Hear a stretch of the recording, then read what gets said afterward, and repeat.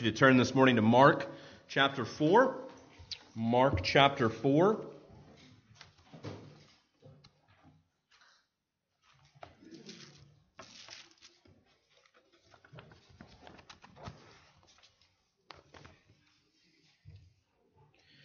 Peter DeVries, in his novel The Mackerel Plaza, describes people who live in a kind of hand-to-mouth luxury. He writes this, he says, never knowing where their next quarterly installment of taxes or the payment on the third car is coming from. He writes how we often live our lives in a way where we are extended to the max. Where we're living in light of tomorrow versus today. Most know firsthand well the axiom, our yearnings always exceed our earnings. That we want more than we make. And so we often in our society spend more than what we make in our lives. We get credit cards and credit and other things, and we buy our third or fourth car, and we wonder, why can't I make these payments, and why can't I be satisfied? And in the midst of a culture like that, we're not surprised when people struggle following Jesus. We're not surprised when people live a life where really they're satisfied with a low level of devotion to God. They're never really satisfied with the abundance they have, and so they seek to acquire more and more.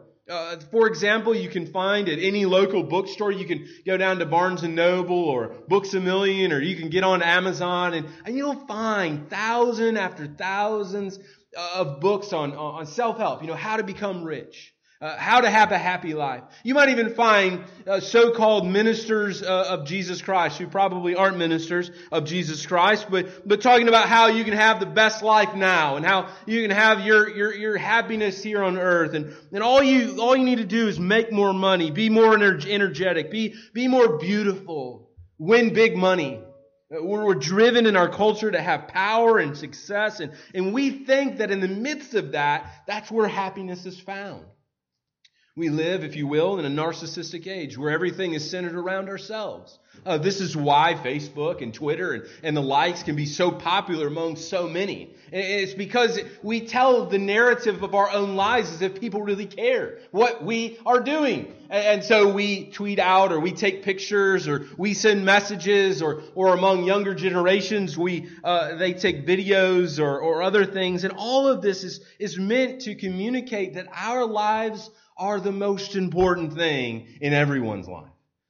And friends, when we think that way, and we consider the world around us that thinks that way, and then we're confronted with a Jesus who frankly doesn't think that way, who in fact calls us to sacrifice and to give our lives to follow Him, that it's actually costly to follow Jesus.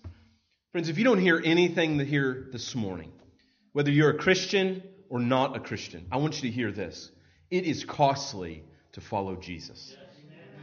It is costly to follow Jesus. So if you're thinking this morning, I've been dabbling with this Christianity thing. I've been, kind of thinking about becoming a Christian. I want to warn you this morning. Don't become a Christian this morning unless you first count the cost. Count the cost. Following Jesus is not an easy endeavor. And what we see in our passage this morning is in fact that God's Word sometimes goes to people who aren't willing to count the cost in following Him. There are sometimes God's Word will go to people who say, you know what? Jesus is a cool guy. He's got some great things to say, but I'm just not willing to count the cost. This morning we come to probably one of the most notoriously famous parables that Jesus ever told. I would imagine that if you were to talk to maybe a non-Christian friend, they may even be aware or have heard this parable before. The parable of the sower and the seed. One perhaps is beloved by many here today. One that's familiar. You gotta love it because Jesus does all the work for us in the midst of interpretation and understanding what does this mean. Jesus helps his disciples understand that. One of the things I want to ask and kind of prod you with is most translations, if you have the ESV this morning, it says the parable of the sower. It titles this the parable of the sower. And I would argue that this isn't a parable about a sower. In fact, the sower only has just a few sentences, right? The sower went out, or a few words. The sower went out to sow seed. That's it. We see the bulk of the time is spent among the soil, right? So perhaps a better title might be the parable of the soil. The parable of the soil. But all of this is to see that really the emphasis you're going to find in this is hearing. Hearing God's word. Hearing. Listen, hear, look, pay attention. Hear God's word and hear the emphasis on hearing God's word this morning. Mark chapter 4 and verse 1. And again, Jesus began to teach beside the sea. And a very large crowd gathered about him so that he got into a boat and sat in it, on the sea. The whole crowd was beside the sea on the land. And he was teaching them many things in parables. And in his teaching, he said to them, "Listen, behold, a sower went out to sow. And as he sowed, some seed fell among the path, and the birds came and devoured it. Other seed fell on rocky ground where it did not have much soil, and immediately it sprang up, since it had no depth of soil. And when the sun rose, it was scorched, and since it had no root, it withered away. Other seed fell among the thorns, and the thorns grew up and choked it, and it yielded no grain. And other seeds fell into good soil and produced grain, growing up and increasing and yielding 30-fold and 60-fold and 100-fold. And he said, He who has ears to hear, let him hear. And when he was alone, those around him with the 12 asked him about the parables. And he said to them, To you has been given the secret of the kingdom of God, but for those outside, everything is in parables, so that they may indeed see but not perceive, and may indeed hear but not understand, lest they should turn and be forgiven. And he said to them, Do you understand this parable? How then will you understand all the parables? The sower sows the word. And these are the ones along the path where the word is sown.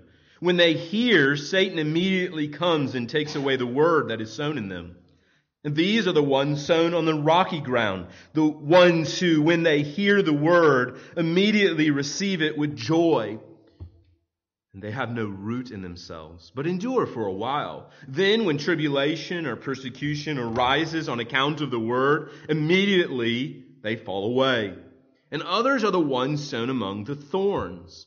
They are those who hear the word, but the cares of the world and the deceitfulness of riches and the desires for things enter in and choke the word, and it proves unfruitful.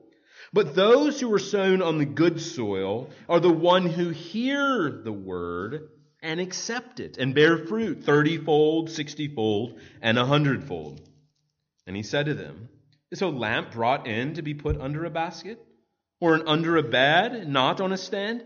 For nothing is hidden except to be made manifest, nor is anything secret except to come to light.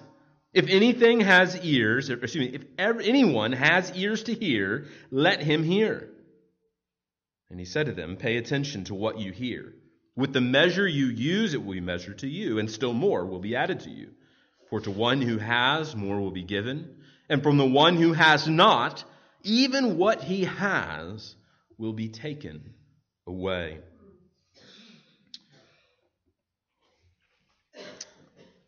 Hear and heed God's word by being good soil. Hear and heed God's word by being good soil. For only those who hear and believe will bear fruit. I think that captures well what Jesus is saying here. And so this morning I want to organize our thoughts around three questions to help better understand what Jesus is doing here in Mark chapter 4 and to really prepare us for next week as we continue into more parables. So first, I want to ask, what is a parable? What is a parable? Why did Jesus use them? So secondly, we want to think about why did Jesus teach in parables? And then thirdly, what does this parable mean? What is it that this parable is meant to communicate and teach us about who Jesus is and about what it looks like to follow Jesus? So let's begin by thinking about what is a parable. What is a parable? Basically, if you're not familiar with that form of teaching, it's one that Jesus loved to use. If you were to read Luke's gospel, Matthew's gospel, extensive parables. Mark is limited in the amount of parables he tells. In fact, he's very limited in the instruction, the actual words of Jesus. Mark is sort of telling a fast-paced camera view of Jesus' life and ministry. Right? So like if you've ever seen like an action film where they have the camera on the car and it's going really fast, it's kind of panning through and it's going super, super fast. That's kind of what Mark is doing. He's kind of telling a real quick story. This is who Jesus is. Believe and trust in him. He's the Son of God. And this is what it looks like to follow him. Right? So it's real quick. Matthew, on the other hand, takes time. He's a little bit more tedious. Luke, that brother is the most tedious of them all, right? He says, I write to you to give you, O Theophilus, an accordingly account. He wants to be very detailed. They want to give a very detailed account of Jesus' life. And John doesn't really record many parables, just a few side notes that he gives. And so parables, what is a parable? Parables basically are a practical story that tells or teaches a spiritual truth. A practical story, one that would have related. So a parable of a sower sowing seed, right? Like, okay, in that crowd that day, there would have been farmers. There would have been people in agriculture. Maybe their uncle was a farmer. Maybe their, daddy was a farmer. They would have known what Jesus was talking about. Sower sowing seed. Now for us, that may be a little foreign to us. Maybe if you've never been involved in sowing seed or farming or agriculture, that may just seem like, that's not me. I've just kind of lived in the city though my whole life. I've never seen that happen. But for maybe some of you, it is familiar. You have seen that. You know what it's like to perhaps live in an agricultural area where there's a lot of farming and things like that. So it's a practical story. It was meant to communicate something in everyday language people would understand. It's similar, but not the same. I want to be cautious here. Oftentimes, it's communicated that a parable is like an illustration. Right? So in sermons, oftentimes he tells, an illustration. Some of the illustrations are windows into the truth, windows that kind of help us understand something. That's not entirely what a parable is. Okay? And we're going to see in a moment why I would argue a parable isn't like an illustrating. Illustrations illumine truth. We're going to see in a moment Jesus uses parables to hide the truth. So we want to distinguish a parable from an illustration. A couple definitions might be helpful here. One gentleman wrote, parables are not merely stories to enjoy. I know sometimes that's how we think, that parables are just kind of neat stories that Jesus told to kind of capture the crowd. That's not what Jesus is doing with them. They hold up one reality to serve as a mirror to another, which is the kingdom of God. All right, this is Snodgrass is writing this. He says, they are avenues to understanding, handles by which one can grasp the kingdom. Jesus told parables to confront people with the character of God's kingdom and to invite them to participate in it and to live in accordance with it. So he uses them in various ways, in various means. Bloomberg writes this, Jesus' stories are not mere illustrations, but weapons of warfare. I really like that. Weapons of warfare. They draw people into seemingly innocuous stories only to confront them with the demand of discipleship in ways that subvert conventional religious traditions and expectations. I like that. I think that he captures well. Jesus tells parables to stab you in your heart. Jesus tells parables to confront you in your sin. Jesus is telling parables to people who are rejecting him. Jesus is telling parables and hard sayings when the crowds are largest. Right? Now, in American life right now, if you've been awake, right? We're in the midst of a presidential election. right? They're in the midst of some fun things that you watch on the news every night, and got little clips of what the wacko said today, those kind of things. And I say that because you've seen very large crowds. You've seen large crowds gather to hear someone speak. You know, and you may agree with that person, you may disagree with that person, whatever the situation. But I want you to think about those crowds. We naturally don't say hard things when the crowds are the largest, right? Why? Because we don't want to drive people away. We want to be parliament. We want to be kind of partisan. We want to bring people along, and we want to say things that warm them up to us. And that's how Jesus is. Jesus says hard things when the crowds are the largest. Perhaps this afternoon, if this is a great thing to look and study. Just look at all the times when Mark mentions the crowds being the largest, and then see what Jesus says following. He hits hard stuff, you know. He says hard stuff to large crowds. So that leads us then to that second question: why then did Jesus teach in parables? Why is Jesus teaching us in parables? Why did he teach these large crowds in parables? Well, I think it's really twofold. I don't think it's twofold. The Bible says it's twofold. First, it's to reveal the truth. To reveal truth. To reveal truth to those who believe, right, the mystery. Notice what he says in verse 10. Look at verse 10. Mark says, and when Jesus was alone, those around him with the 12 asked him about the parables. Now I want you to pause here and notice Mark is very specific who is asking to understand the parable. It's not the large crowd. They heard it and they were done with it. They heard it and they didn't want to know anymore. But it's these people who we would probably identify as disciples, these followers of Christ, who are asking him, what does it mean, Jesus? What did you mean that this parable was so? And Jesus said to them, to y'all, has been given the secret of the kingdom of God. To you has been given the secret of the kingdom of God. So God uses this. Jesus teaches in parables to reveal the truth about the kingdom of God, about who he is, and about how things work in the economy of God's kingdom. Right? Because remember, God's kingdom is different than the kingdoms of this world. For example, Jesus says that the last will be first and the first will be last. Now you go to like Wall Street and you say that, they'll laugh in your face, right? Because our world doesn't work that way, right? The last aren't first. What do you mean? The last are first and the first are... No. The first are the first, right? They're the hard ones. They're the ones that are... No, Jesus says, not in my kingdom, they're not. The first are last and last are first. So God's economy is different than ours. The way his world works is different than the way our society works. And so we want to notice and note that distinguish. Notice here the language he uses. He says, has been given the secret of the kingdom of God, and the gospel is a secret. It's a mystery. In the sense that it's not that it can't be figured out. It's that you can't figure it out, right? So a mystery isn't something that can't be figured out. What Jesus is saying is, you can't figure it out apart from me. Right? That's what Paul says in Ephesians 3. That's what Paul's point there. He's like, that this mystery that's been hidden has now been manifest, has been revealed through the church. And so what Jesus is doing here is he's revealing the truth to those who believe the mystery. And friends, this is really evidence of God's mercy.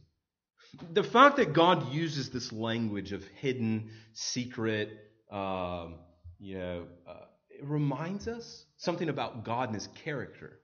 That God is a God who has revealed himself to us. God didn't have to. Friends, God did not have to reveal himself to Adam and Eve. He could have created them and just sort of stepped back and let them die in their sin. But God revealed himself to him. He's revealed himself in his word. If you want to know God, you want to know the God of the Bible, well, I should encourage you, just like that's where you go. You just read here and it'll tell you about who Jesus is. It's the Son of God. Tell you about God the Father. You're going to learn about God here. Because He's revealed Himself. He's told us who He is. He hasn't told us through dreams and mystical sayings, but He told us in His Word. He's revealed Himself.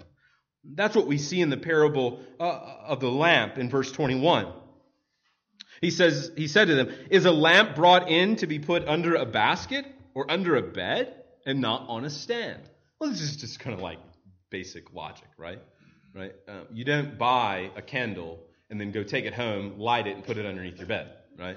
This is not really wise, right? You don't do that, right? You just don't do that, right? You don't go and buy a beautiful light fixture to put it under your bed or put it under a basket, hide it, right? No, he says, no, you have a lamp. The purpose of the lamp is for the lamp to shine brightly, right? So he's saying the purpose of the gospel isn't really to be hidden. God doesn't want it to keep it hidden. No. God is like bubbling over, ready to declare the glory of the gospel through His Son. And that's what we see happening here. He's saying, hey, there's going to come a time where right now it's hidden. Right now in Jesus' ministry, right here. Remember, He doesn't want people talking about Him. He doesn't want people running around in the streets telling about what He's doing, because He doesn't want people to have the wrong idea of who He is and what He's come to do. Okay? And so what Jesus is saying is like, one day, disciples, my followers, you're going to go out and you're going to broadcast the gospel widely. Right? You're not meant to keep it hidden. So we want to be clear here in a moment when we talk about the concealing of the gospel, and we're going to see that God conceals the truth. He hides the truth from certain people. Right? I want you to understand, that doesn't mean you're going to go around hiding the truth. We're like, I don't like you, so I'm not going to share the gospel with you. Right? That's not what Jesus is suggesting here, and I'm not suggesting that as well. So I want you to see the purpose then of the parable of the lamp is to demonstrate for us the purpose of the gospel is so that you might broadcast it widely and among those around you. So He's instructing the disciples, hey, don't just think that the gospel is something that's to remain hidden. No, rather it is something that will be revealed in its time. So we see then the second purpose of of teaching in parables is to conceal the truth from those who deny the obvious. To conceal the truth from those who deny the obvious. Now, why did I say the obvious? Why the obvious? What was so obvious about what Jesus was doing? Well, I mean, we could just think back on some of the activities that Mark records that Jesus was a part of. Healing people, for example, right? So a lame man comes in and he's no longer lame. A leper comes in and is no longer a leper, right? Dead people come to life, right? So like the obvious, right? Your neighbor was once dead and now he's walking the streets, right? Obviously something happened to him, right? Something happened, right? And they miss the obvious. They're missing the obvious. The demon-possessed men or women that Jesus encounters, and He delivers them, right? We're going to see in a few weeks this notorious man in the tombs, among the tombs, and he's screaming, naked little dude running around. All of a sudden, he's not naked and running around town anymore, or chained there, and he's actually dressed in right mind. Hello, something happened to this guy, right? Who was the last guy that saw him? Jesus was. Okay, right? So it's hidden from those who deny the obvious. And friends, this is evidence of God's judgment. Look at what He says in verse 11. And Jesus said to them, to y'all, it's been given the secret of the kingdom of God. But for those outside, everything is in parables. And notice the purpose, verse 12, so that they may indeed see, but not perceive, and may indeed hear, but not understand, lest they should turn and be forgiven. Now, Jesus here is quoting Isaiah's words here, but he's demonstrating the fulfillment of Isaiah's prophecy that those that harden their hearts against God and the obvious revelation of Him in His Word, that God will not reveal further truth to them. I like the way the Holman Christian translates this. They may look and look, yet not perceive. Or they may listen and listen, and not understand. Right? It vividly captures the activity of looking and looking and looking and looking and looking, but not really seeing. Right? Just recently, this happens often, but if you've got kids, you can maybe perhaps relate with this. Had some kids in your house, and my son, sometimes I'll give him a whole host of instructions, and I'll go through those instructions. Like, I need you to do this, this, and this. Right? Just go to this. I'll kind of repeat it with him. He's like, I'm like, you tracking with me? You looking at me? He's like, oh yeah, I got you. He'll go off, and like a few like maybe 30 seconds, minute later, he'll come back down and look at me and like, what was it that you wanted me to do? Dude, I thought we went over this, right? He was hearing, right? And it just wasn't connecting in his little brain, what are you doing? And that's what Jesus is saying. They're hearing the truth. Friend, you may be hearing me this morning, but just because you hear the gospel does not mean that you understand the gospel. Doesn't mean that you are. But if you've come this morning with a hard heart against God and His Word and say, hey, that's not for me, I don't really want to obey Him, I'm just kind of doing this for my friend or my mom, my dad, or whoever, I want you to just warn you here that God is gracious for such a while. And He was willing to keep the truth back from those who were rejecting Him. We think that time is in our lives is just infinite. We're just going to live forever. Oh, friend, you don't know when the end will be. Don't just continue to trust that you'll have tomorrow to consider these things, or you'll have, in the next phase in your life, or whatever, in retirement, I'll think about this, or when things settle down, I'll think about this. I'll devote my life to Jesus when things aren't just quite so busy in my life.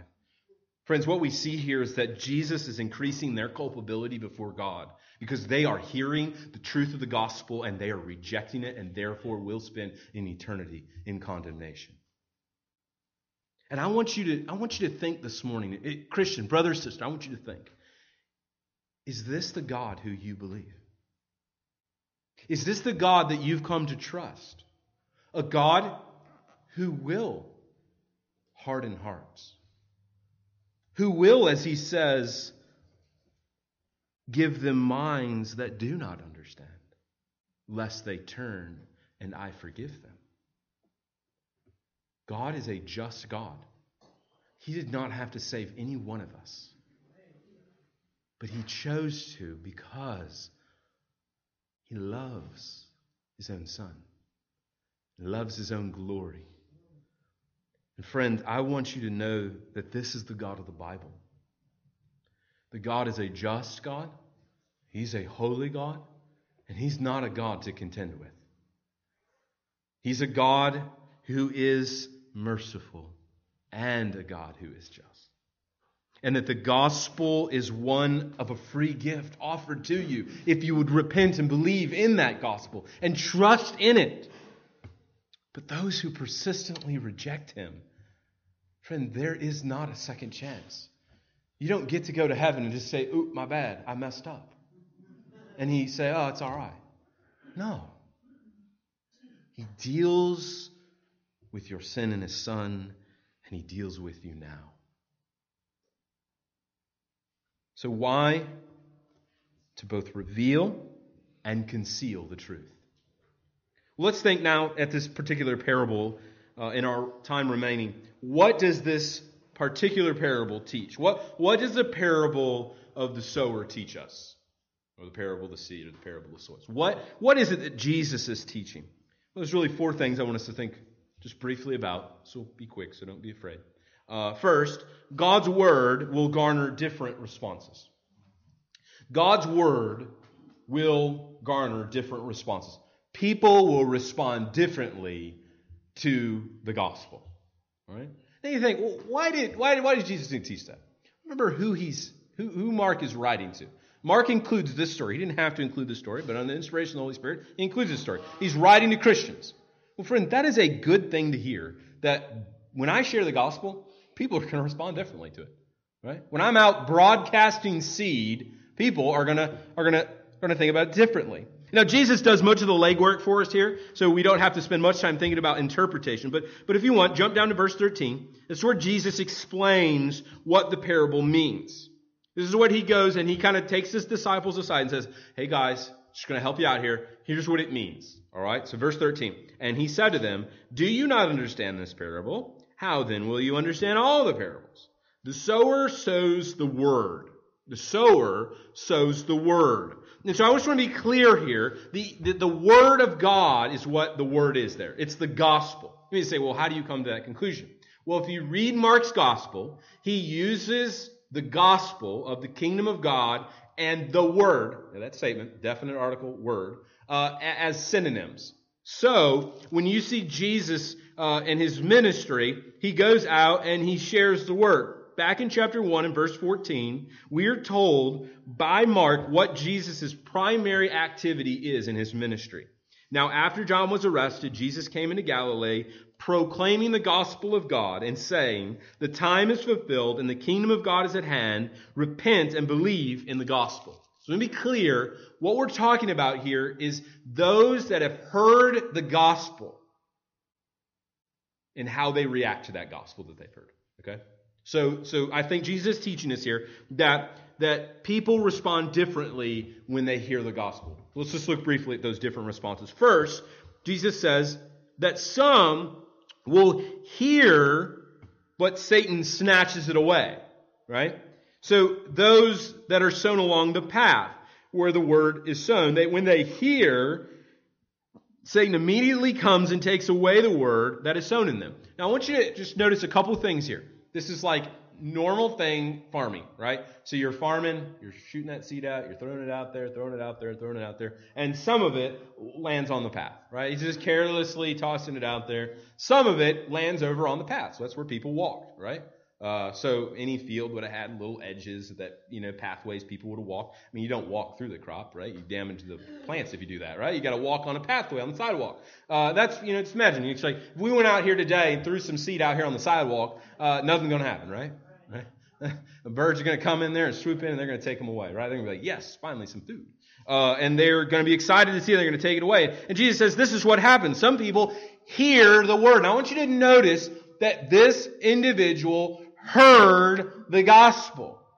Nowhere in this do we see any description and any changes in the word and the one sowing. So the problem isn't with the sower and the problem isn't with the seed. That's important. It's important. It's not as if like when the seed got to the good soil, like that was one of those souped up seeds. That was one of those like, that GMO, genetically modified guys, That wasn't what was going on there, right? It's the same seed. It's the same sower, right? So the problem in the context here is the soil. That's the emphasis is on the soil. That's why I think it would be better to title this the parable of the soil. Okay? So we see that they heard the gospel, but Satan comes and takes the word away. They're ones that hearts are so hardened that the word of God can't penetrate. It's as hard as the concrete. It's hard as concrete. Friends, this reminds us of Pharaoh, does it not? Who hardened his heart against God's word. God's word came to Pharaoh over and over and over. Oh, God was so gracious with Pharaoh. Here, let my people go. I mean, Moses was in there begging him, persistently begging him, and Pharaoh hardened his heart to God's word of grace. The seed doesn't get into a hard heart.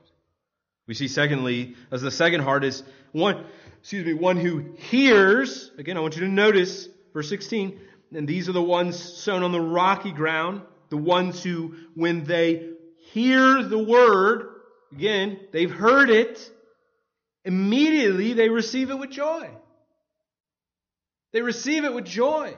There's some joyfulness to the gospel. There's at some level, some apprehension, some understanding that this is good. I should be happy. This is exciting news.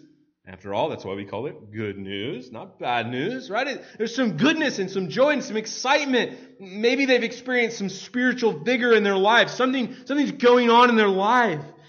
But notice the tragedy that results. They have no root in themselves, but endure for a while. But when tribulation and persecution comes, they fall away. Friends, these are those who the personal comforts outweigh commitments. Personal comfort outweighs commitment to Christ. Friend, this may be some people you know. They've heard the word over and over.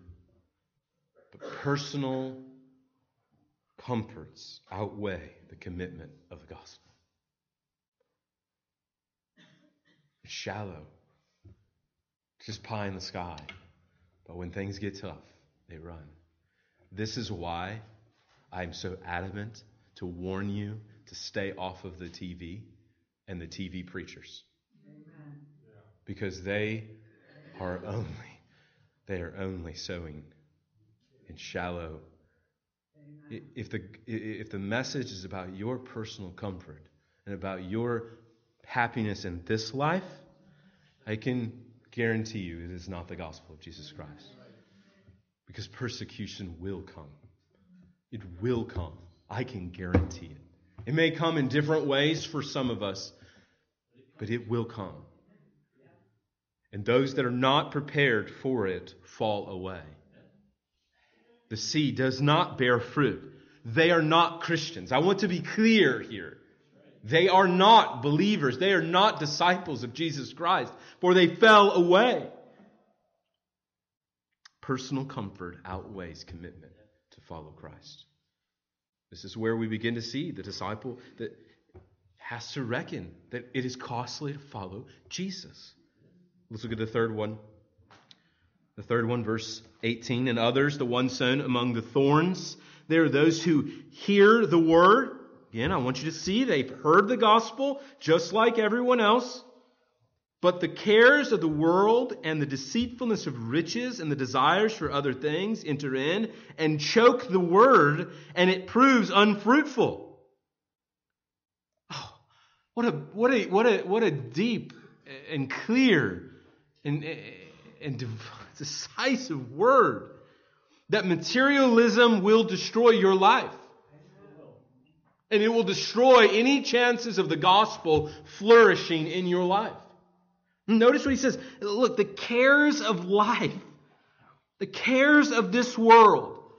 Friend, I wanted to say something, and this may not be you, but maybe your family, and I want to tell you something. If you care more about your kids' performance in sports than you do about eternal things, well, you're in a whacked up world. Because what matters more is that kid's soul than whether or not he can play high school basketball or football or baseball. Friend, your kid is never going to be a professional baseball or football player or whatever. It just ain't, like, the chances are 1 in a billion. Do not sow into your child's life or your grandchildren's life that earthly, worldly things are more important than the eternal things. Because here's what you're doing. You are preparing in their hearts thorns that will prevent them from believing the gospel. I guarantee you that. I guarantee that's what you're doing. You want to be, there's nothing, I played sports, I ain't got no problem with sports, but it's how you leverage that and what you teach your kids about important things, your grandkids. I want you to hear that well. And that's not only that, I mean, that can be so many things. Your concerns about, successfulness in work or your career, your retirement account, or whatever the cares of this world may be for you. It's going to be in this crowd vast and different. But do you care more for this world or another world that is grand and great and glorious? And the deceitfulness of riches, literally riches that deceive. Riches that, do you know riches can deceive? It can deceive us into thinking that we can be satisfied with money and wealth and all these things. Just saw this last night. Mark Dever said, settling into loving money is like giving Satan the car keys to your life. I just love that. I mean, I think that materialism, driving to have more and more just so you can have, like keep it and have it. Oh, it deceives us and creates hearts not able to hear the gospel. We'll fight against that. And then he says the desires of other things. And I want you to see it comes in and it chokes. There's only one of other two times that Jesus, or really the New Testament even uses that word to choke. And in Luke 8:42, it's the same picture. It's just beautiful. It's choking, literally cutting off. That's what this world will do to the seed of the gospel. I want you to see that each of these deal with heart space. It's really about the heart. He's using these soils to talk about the human heart. How much space are you giving to God in your life? How much space is there for God's word in your life? In each of these contexts, in these first three, we see that there's something, whether it be totally hard, nothing, 100%, maybe a little bit, it's shallow, there's something there, maybe, like 50-50 there. Maybe it's the other where the cares of this world, you're just kind of back and forth. Heart space. Friends, I want you to don't be surprised when people reject the gospel. Don't be surprised when you share the gospel with friends and family, they reject it. That's what Jesus is saying here. Disciples, don't be surprised when people hear and reject. Secondly, I want you to see God's word will bear fruit in different ways. God's word will bear fruit in different ways. There's a promise in this passage that God's word will bear fruit. You have assurance that when you are out spreading the seed, spreading the word and sharing the gospel and spreading broadly and widely among different people, some will believe, and that is a word of promise.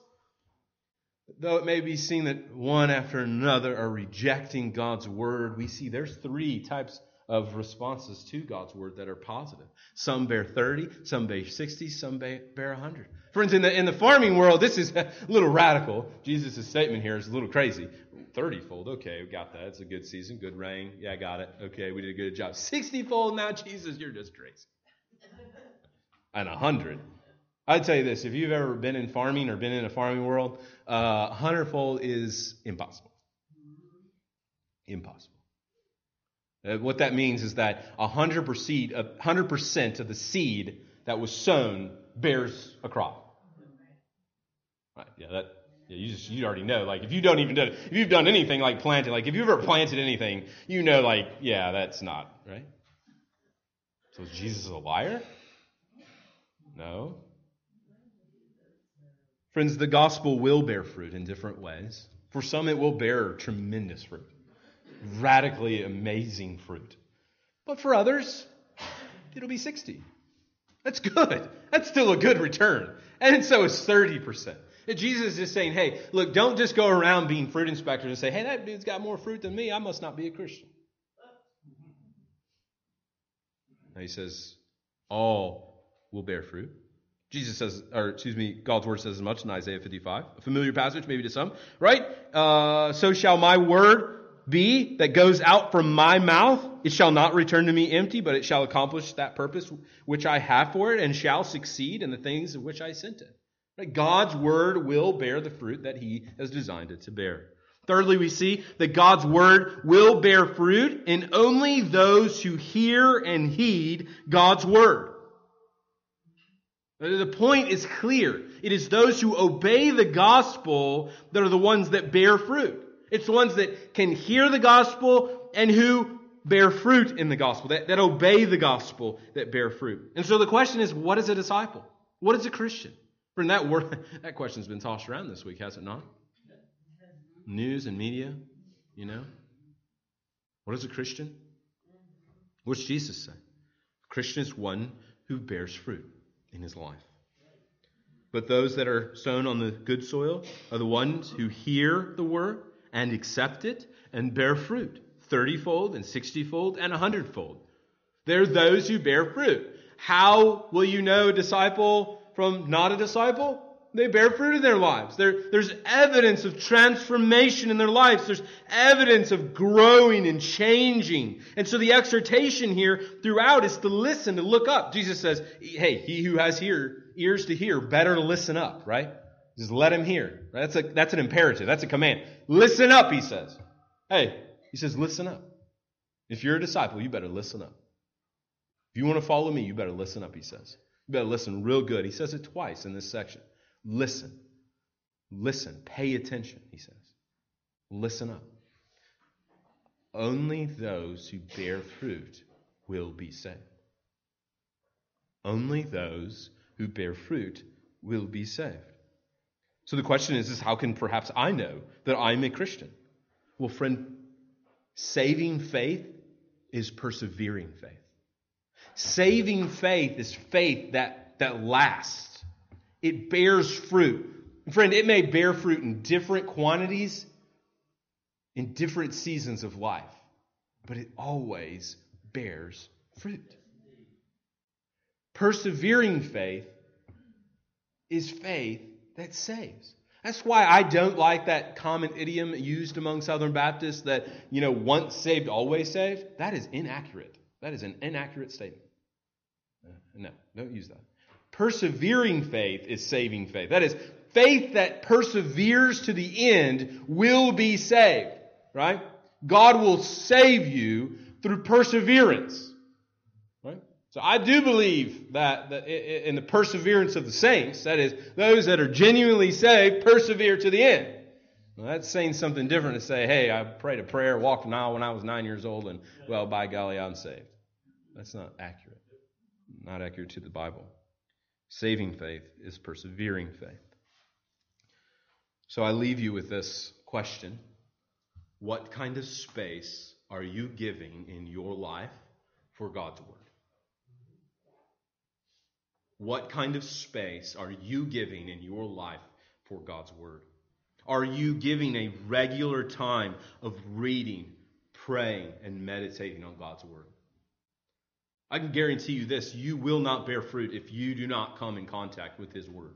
If the seed is not continually poured into your life and into your heart, it will not bear fruit. Hear God's Word means that you have to obey God's Word, right? I mean, I want you to see, and as a stern warning to everyone, and to myself, that just hearing God's Word doesn't mean you will bear fruit.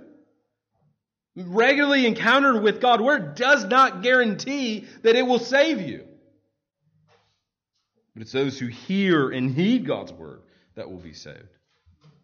Friends, there's a way that you can come in here week after week and hear sermons and be just a passive listener. Just sort of passively like in one ear, out the other.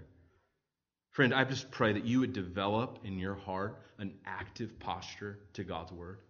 Listening, holding on, not to my words, but to God's Word. Holding on to it and sustaining.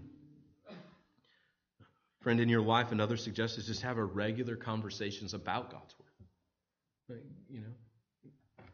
Grab a brother or sister in Christ and talk about the sermon or talk about a passage of Scripture or a Christian book. Just get together and have gospel conversations with one another. If you're right now just kind of thinking, Pastor, I don't see fruit in my life like I wish I saw. I want to grow. I want to see that. I want to see 30, 60, 100-fold. Friend, that's a great way to start right there. Grab a brother, if you're a brother, sister, right? Go. Just start having conversations about God's Word and then just trust that it will bear fruit in your life. So which soil are you? What kind of space are you giving to God's Word in your life? That's what we want to leave ourselves with this morning. Let's pray. Gracious Father in heaven, we thank you for your Word. And Lord, we just pray that that your Word would go out and accomplish its purposes. That it would bear fruit in our lives, that we would see a harvest of 30-fold, we'd see a harvest of 60, we'd see a harvest of 100. Not of money, oh Lord, but of genuine fruit, of faithfulness and following after you. I pray here among the disciples that follow you here at Catonsville, Lord, that we would see that kind of fruit just bearing out. Lord, that we would be broadcasting seed in our lives. Oh, Lord, may we be about sharing the gospel and not concerned about what kind of results it garners, but know and trust that your word will bear fruit. We don't have to manipulate your word, Lord. We don't have to manipulate people in order to get them to believe. We know your word will accomplish its purposes, whether it be to harden and conceal, or whether it is to reveal. We trust your word. We trust the power of the gospel to save lives. We pray this in Jesus' name. Amen.